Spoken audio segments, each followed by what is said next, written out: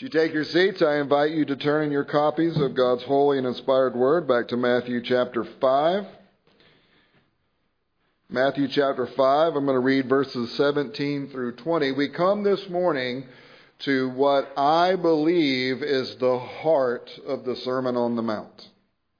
Everything that we have been looking at in the Beatitudes and what we have looked at in terms of our identity and calling as being salt and light within this world, where the world sees our good works, even those who revile us, even those who persecute us, that they see our good works and glorify our God. That all of that has led up to this paragraph. And then the rest of the sermon on the Mount is going to be Jesus expanding and giving specific examples of what he talks about right here in this paragraph. Now, what's interesting is as I looked at different sources with regards to this paragraph, because this paragraph is one of the most hotly debated and written about paragraphs. And one of the reasons I think that is because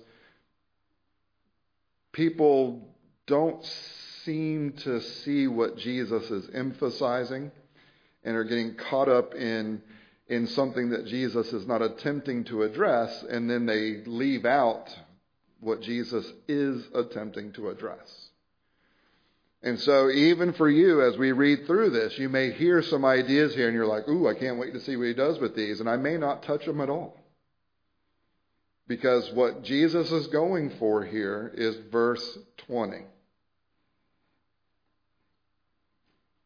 And what he says in verses 17 through 19 are said not to provide some kind of abstract theological discussion on the relationship of the law to the Christian.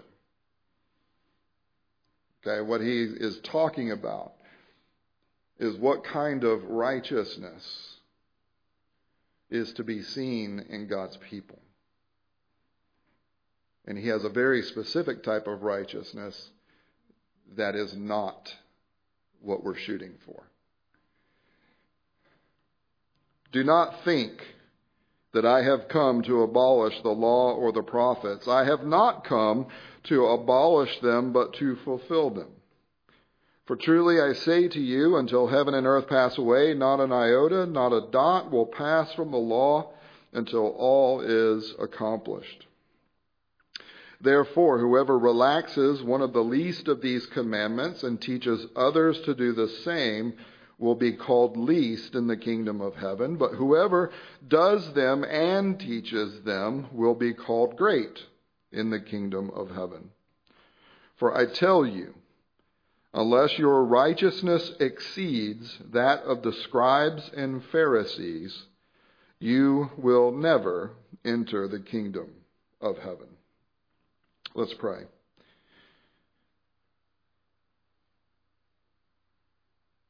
Our Heavenly Father, help us this morning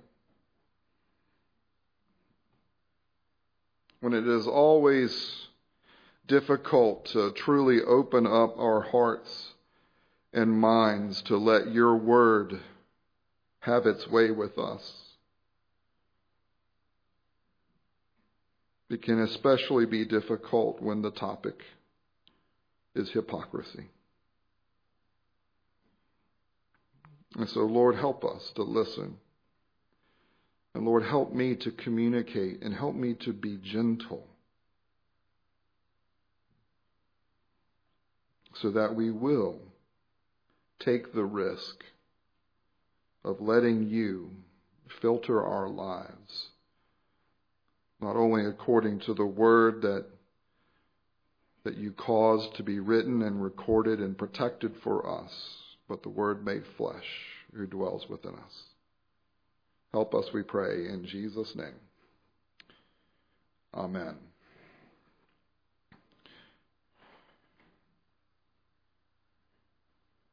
What is the relationship And look, I've gone over like 12 different introductions, and I'm picking one right now that I hadn't even gone over. So this is number 13. Roger, I told you I'd do this, and I'm sorry from the beginning. But what is the relationship between our holiness, our message, and our effectiveness in the mission of the church? What is the relationship of our holiness, our message, and our effectiveness in the mission of the church? Well, a lot of times in Western society, people function according to what is often referred to as the rhetorical triangle. That there should be logos, ethos, and pathos. Please don't say pathos unless you're being purposely funny, because that is funny. Logos, ethos, and pathos. That there is to be the word, logos, that there is to be content that is directed to the reason of the person to whom you're speaking. That the information that you provide has good content and it has good arrangement in order to be good, solid communication, in order to make a logical case for whatever you're talking about. But they also said in ancient philosophy that a good argument by itself is not enough. That in addition to a good argument, there needs to be ethos in the one who is speaking. That the one who is speaking, his status or her authority in what she says and the life that she lives can either back up her logic or back up his logic, or it can get in the way,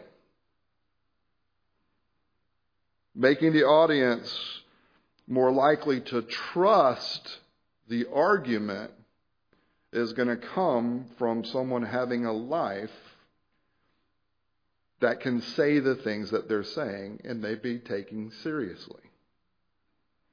If you're trying to make a case, for example, for something serious, you don't want to dress as a clown, right? Because the clown appearance gets in the way of the content of what's being said. So there needs to be logos, there needs to be ethos, and there needs to be pathos. That you're not just appealing to the mind, but that you are appealing to the emotions. That you are appealing to the humanity of the person to whom you're speaking. Now, in Western society, often this rhetorical triangle of logos, ethos, and pathos has been put forward, and this is taught in seminaries too, by the way, that this is put forward where people say, if you want your message to be effective and you want that to win the day, then you want to have all three of those together.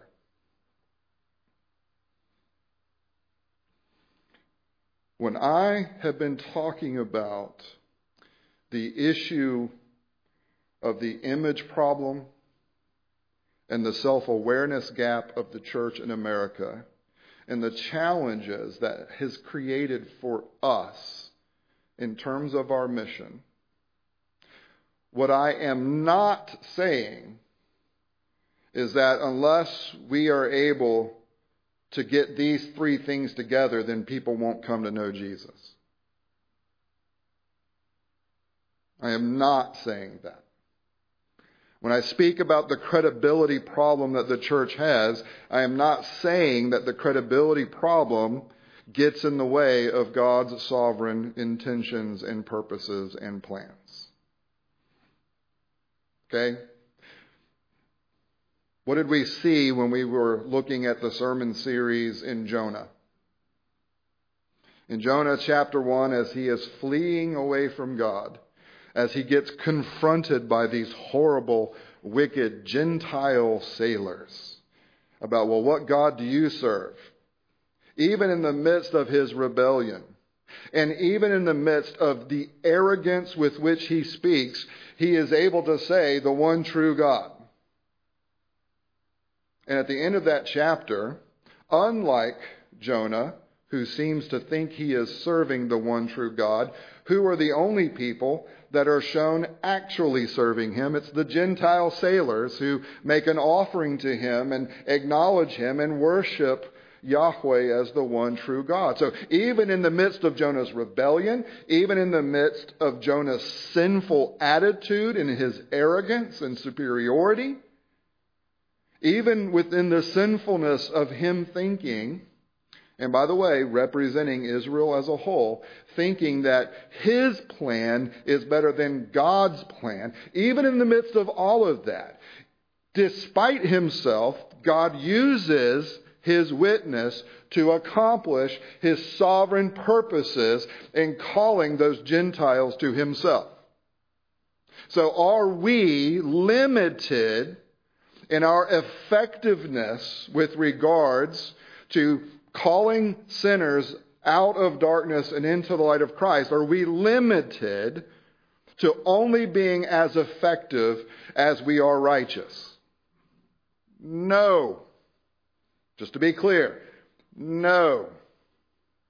God has used donkeys. God has used Jonah. God has even used me a time or two. So that's not what we're talking about. That's not what Jesus is talking about. So if we're not talking about the relationship of the holiness of God's people in congruence to the message that we preach and the lives that we live, if what we're not talking about is the effectiveness of the ministry and of the mission, why are we talking about it? What's the big deal then?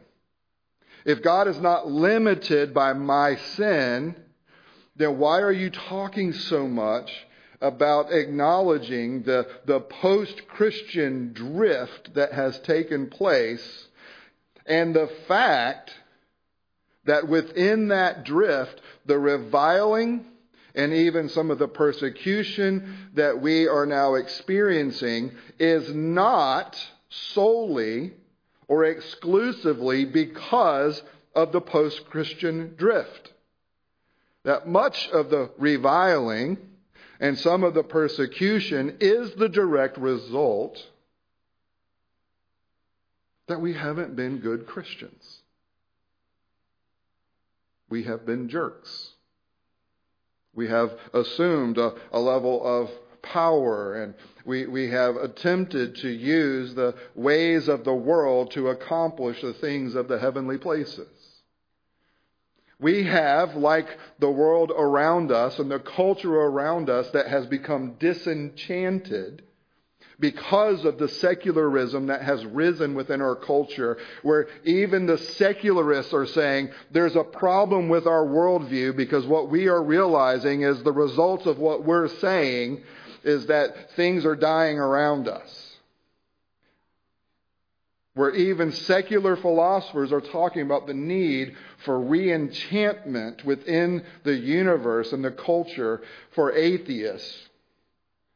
What I think has happened is that not only has the culture around us become disenchanted because of the atheism and the secularism, the church has become disenchanted. Because we are no longer enamored by our triune God. We so often become just as enamored with the things of this world, the values of this world, the ways of this world, the goals and means of this world. We so often become just as enamored with those things as those who reject God. And so when the church becomes disenchanted, our wonder of God begins to disappear. And it becomes a lot easier to want to use God in order to accomplish purposes and means and goals. Now, how do I know that? Well, because I've read the Bible.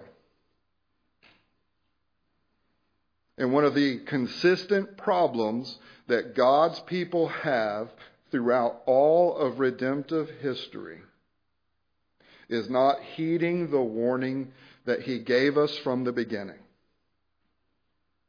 I've redeemed you from bondage and slavery in Egypt, and I'm going to send you into the promised land, and I'm going to go with you. I'm going to dwell with you. My glory will be present among you.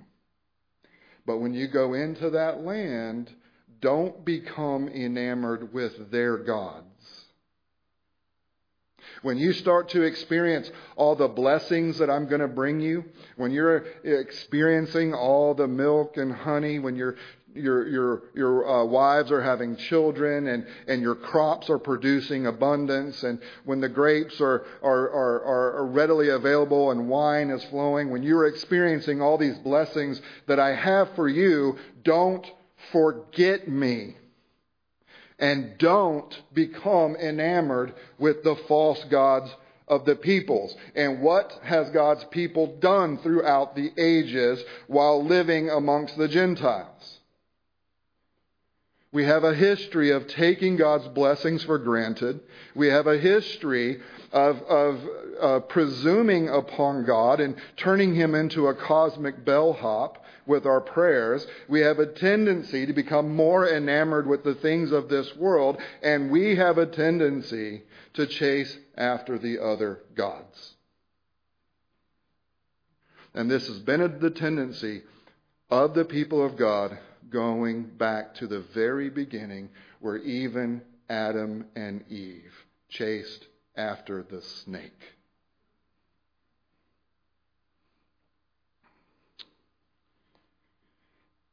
God is redeeming a people. And when He redeems His people, He doesn't immediately suck His people out of this world and draw them into the world to come. He leaves His people here. And what we have been looking at here in the Beatitudes and in this identity and calling of salt and light is that our purpose in this world is that we are ambassadors of the greater world. We are ambassadors of the transcendent world. And if the world is going to find re-enchantment, it's going to come because we are living lives that are based on the transcendent realities that have become yes and amen to us in Jesus Christ. In Christ, we have received all the blessings of the heavenly places. In Christ, we have been made alive, raised up, and seated with Him in the heavenly places. This is our true reality. This is our true citizenship. And when we live in the enchantment of what we have in Jesus Christ, we are able to show the world that there is something better, something that transcends this world. This world, which is under curse. And even though there is still goodness, even though there is still truth, even though there is still beauty, it is under the curse of God. It is not going to remain. It is going to rust and decay and be destroyed and pass away. Now, if you and I become disenchanted and live for the temporal, then who is left to show the world that there is something more? That's what it means for us to be the salt of the heavenly places that bring savor to this cursed world, that provides the protection against the germs of this world, the protection against the curse of this world, where being salt is what brings and provides and protects life. And if we're not living according to the transcendent realities of the life of our triune God, then where else are they going to find it? If we don't embrace our calling and identity as the light of the world, the light by which those who are trapped in darkness see light in order to escape the darkness. If we don't let our light shine, Where else are they going to find that? Now, the answer is actually easy. God will somehow do it, as he always has. So does that mean it doesn't matter whether or not we live out being salt or light? Does it matter? If God can use a donkey in order to bring light, if God can use Jonah to be salt, right? If God can do these things, what does it matter about how we live and the relationship of how we live and the witness we provide? Well, here's why it matters. You sinned, you chased after the other gods, you took me for granted. All those things that I warned you not to do, you did.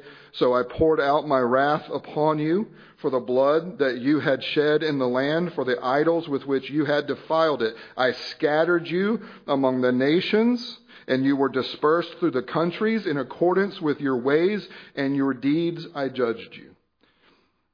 But then, even when you came into the nations, when I sent you in judgment and exile, even when you went out there, you profaned my holy name.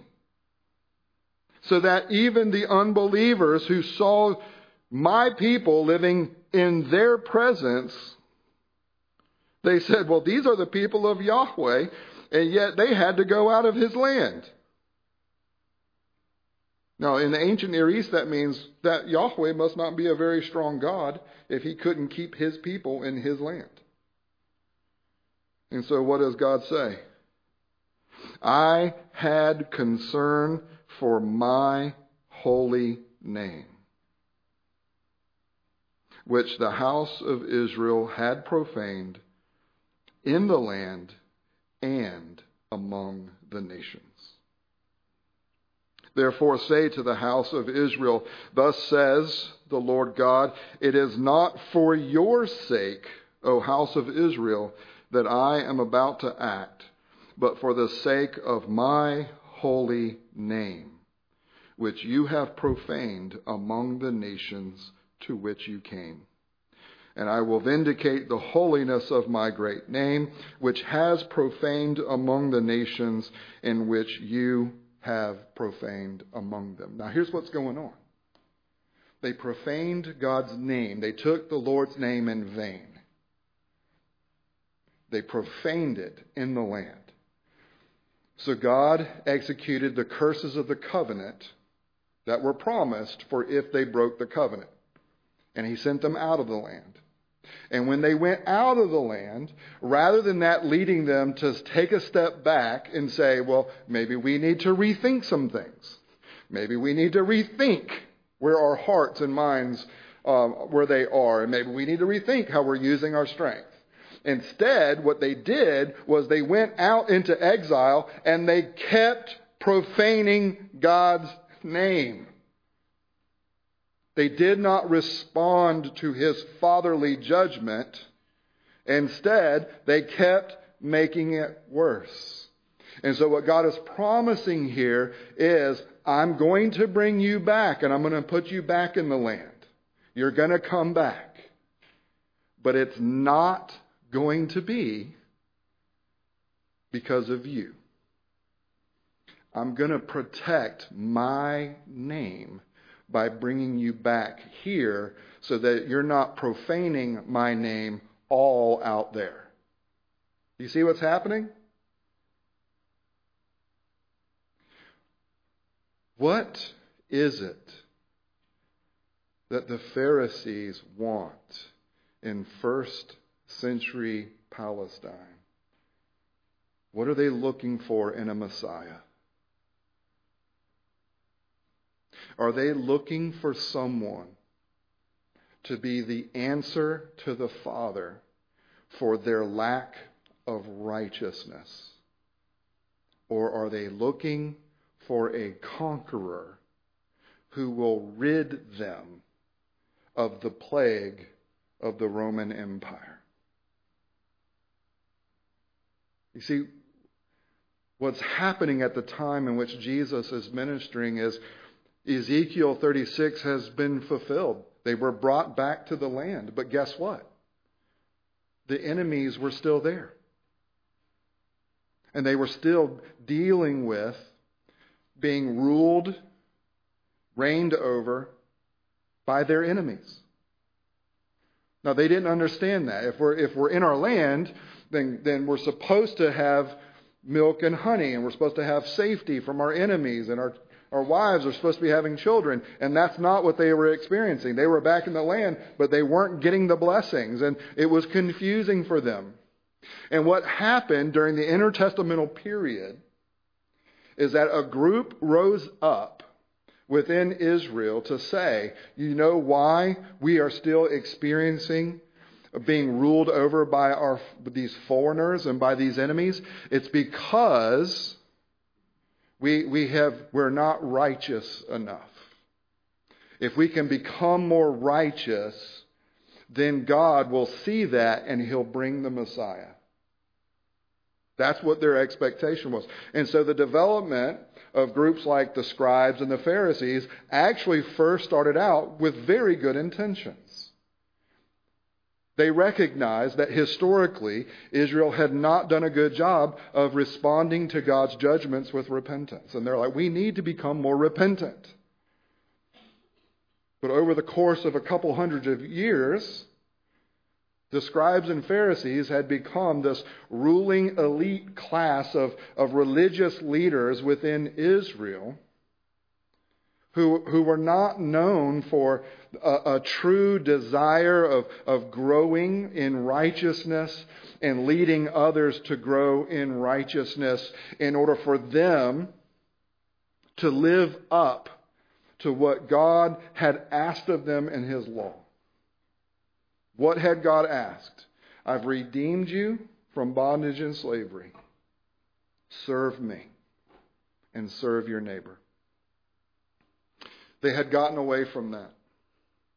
And the result is that the ideas in Israel at the time of Jesus' ministry, the ideas of, well, what does righteousness look like? You know what the answer that the normal everyday person would say? Well, you look at the scribes and the Pharisees. What does it look like to be righteous? Well, you look like them. What's the problem with that? What's the problem with wanting to look to the scribes and the Pharisees in order to understand what being righteous looks like?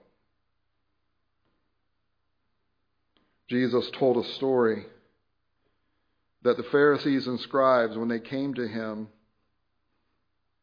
and they said to Him, why do your disciples break the tradition of the elders? For they do not wash their hands when they eat.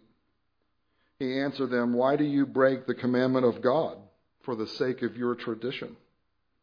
For God commanded, honor your father and mother, and whoever reviles father or mother must surely die. But you say, if anyone tells his father or his mother, what you would have gained from me is given to God, then he need not, need to honor his father. So for the sake of your tradition, you have made void the word of God. Let me explain that. The Ten Commandments clearly say, honor your father and mother.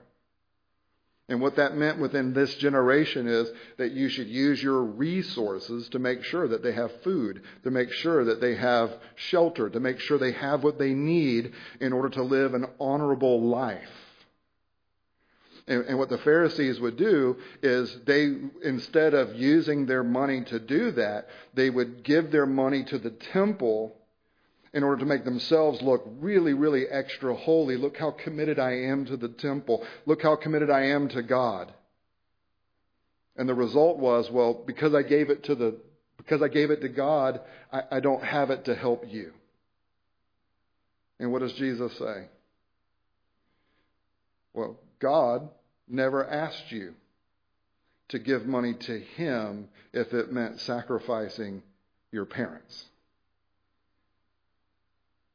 What you're supposed to do is you sacrifice in order to honor me by honoring them.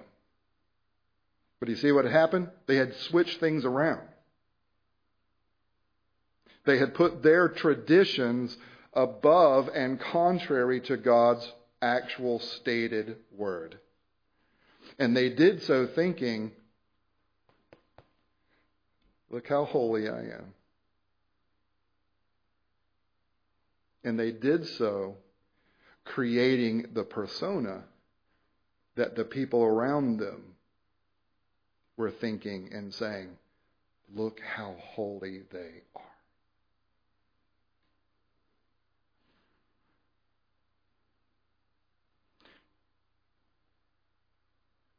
For the sake of your tradition, you have made void the word of God, you hypocrites. Well did Isaiah prophesy of you when he said, this people honors me with their lips, but their heart is far from me. In vain do they worship me, teaching as doctrines the commandments of men. Later in Matthew 23, woe to you, scribes and Pharisees, hypocrites! For you shut the kingdom of heaven in people's faces. For you neither enter yourselves nor allow those who would enter to go in. Woe to you, scribes and Pharisees, hypocrites! For you travel across sea and land to make a single proselyte, and when he becomes a proselyte, you make him twice as much a child of hell as you are yourselves. Woe to you, blind guides, who say, if anyone swears by the temple, it is nothing. But if anyone swears by the gold of the temple, he is bound by his oath. You blind fools, for which is greater, the gold or the temple that has made the gold sacred? And you say, if anyone swears by the altar, it is nothing. But if anyone swears by the gift that is on the altar, he is bound by his oath. You blind men, for which is greater, the gift or the altar that makes the gift sacred? So whoever swears by the altar swears by it and by everything on it. And whoever swears by the temple swears by it and by him who dwells in it. And whoever swears by heaven swears by the throne of God and by him who sits upon it. Woe to you, scribes and Pharisees, hypocrites! For you tithe mint and dill and cumin and have neglected the weightier matters of the law, justice and mercy and faithfulness. These you ought to have done without neglecting the others. You blind guides, straining out a gnat and swallowing a camel. Woe to you, scribes and Pharisees, hypocrites! For you clean the outside of the cup and the plate, but inside they are full of greed and self-indulgence. You blind Pharisee, first clean the inside of the cup and the plate, that the outside also may be cleaned. Woe to you, scribes and Pharisees, hypocrites! For you are like whitewashed tombs, which outwardly appear beautiful, but within are full of dead people's bones and all uncleanness. So you also outwardly appear righteous to others, but within you are full of hypocrisy and lawlessness. Woe to you, scribes and Pharisees, hypocrites! For you build the tombs of the prophets and decorate the monuments of the righteous, saying, if we had lived in the days of our fathers, we would not have taken part with them in shedding the blood of the prophets. Thus you witness against yourselves that you are sons of those who murdered the prophets. Fill up then the measure of your fathers. You serpents, you brood of vipers, how are you to escape being sentenced to hell? Therefore, I send you prophets and wise men and scribes, some of whom you will kill and crucify, and some you will flog in your synagogues and persecute from town to town, so that on you may come all the righteous blood shed on earth, from the blood of righteous Abel to the blood of Zacharias the son of Berechiah, whom you murdered between the sanctuary and the altar. Truly I say to you, all these things will come upon this generation.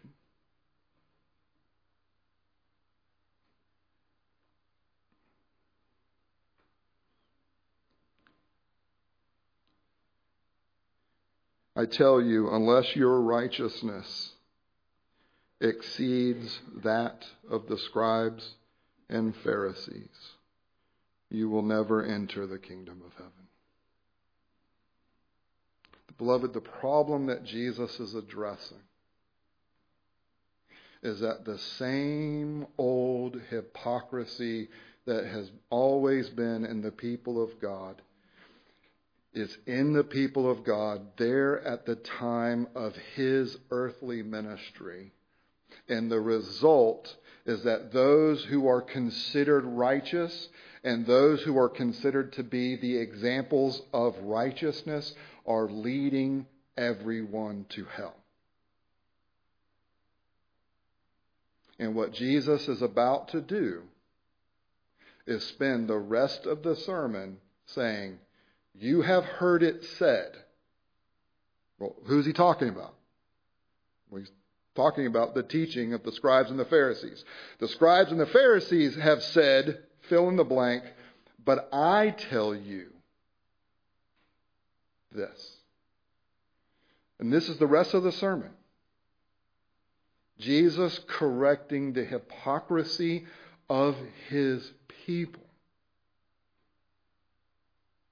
Not because his mission will stand or fall on whether or not his people are genuine or hypocritical. His mission is going to be successful. But to be part of his people is to be those who bear his name. And he takes his name so much more seriously than you or I could ever imagine.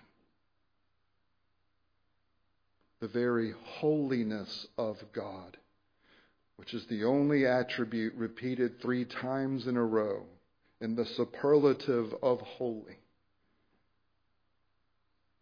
is about God's utter and complete and eternal devotion to himself. Because he is truth. He is goodness. He is beauty. And it would be wrong, it would be sin for him not to exalt his name above all names. Beloved, the privilege that you and I have as God's people is that where we could glorify and exalt God's name when he judges us at the end, like Philippians 2 says, instead he has given us the privilege of glorifying his name and enjoying it forevermore. And so the reason that the church needs to focus in on this image problem that we have and this self-awareness gap that we have is because the sins that has created our image problem, it is an affront to God's name. And when we want to act like the reviling and the persecution is because of the world and not because of us, then just like the generations of old, it keeps us from repentance. And what does God tell? What does Jesus tell the church in Revelation 2? When a church has lost its first love, and if it refuses to repent, what does he say? Repent, or I will take your lampstand away. Do we want to shine as the light of Christ? Well, Jesus doesn't need us to accomplish that. But he gives us the privilege of participating. How we choose to participate will either lead us to get to exalt God and to express the superiority of his glory, of his grace, of his mercy, or else we can pursue what we want, think God exists to give us what we want, even convince ourselves like the Pharisees that we are doing this in service to him, and lose our privilege of being his light and of being his salt. And what Jesus tells us, and what we're going to focus in on, is that what Jesus is trying to do for you and for me is expose our tendencies and specific ways that we practice hypocritical righteousness, so that we can repent of these things and strive to embody more and more regularly his truth, his goodness, and his beauty, as he has made us ambassadors of the heavenly places who get to represent him as those who bear his name here on earth. Let's pray. Our Heavenly Father, it is so easy to kick back into spiritual neutrality and kind of coast our way through things and take you for granted. It can be really easy to rely upon the cultural structures that at one time here in America were definitely more advantageous for promoting a Christian worldview.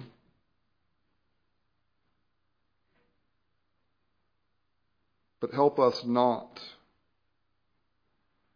to be lazy, and help us not to be in neutral. But help us to take the words of Christ deep within our souls, that we would cultivate and manifest the blessedness of the virtues that you yourself embodied for us, that you have communicated for us in the Beatitudes. And Lord, help us to do this in such a countercultural way that it will lead to us being better, embodying your goodness, so that even those who don't like us, that those who stand against us, those who have already attempted to relegate us to the sidelines and would love to see us go away, that even they would be able to see our good works in which your name is glorified even by those who hate you. Lord, help us to do what Jesus is telling us to do, and to start by looking at ourselves before we look at our neighbor. It is in Jesus' name that we pray. Amen.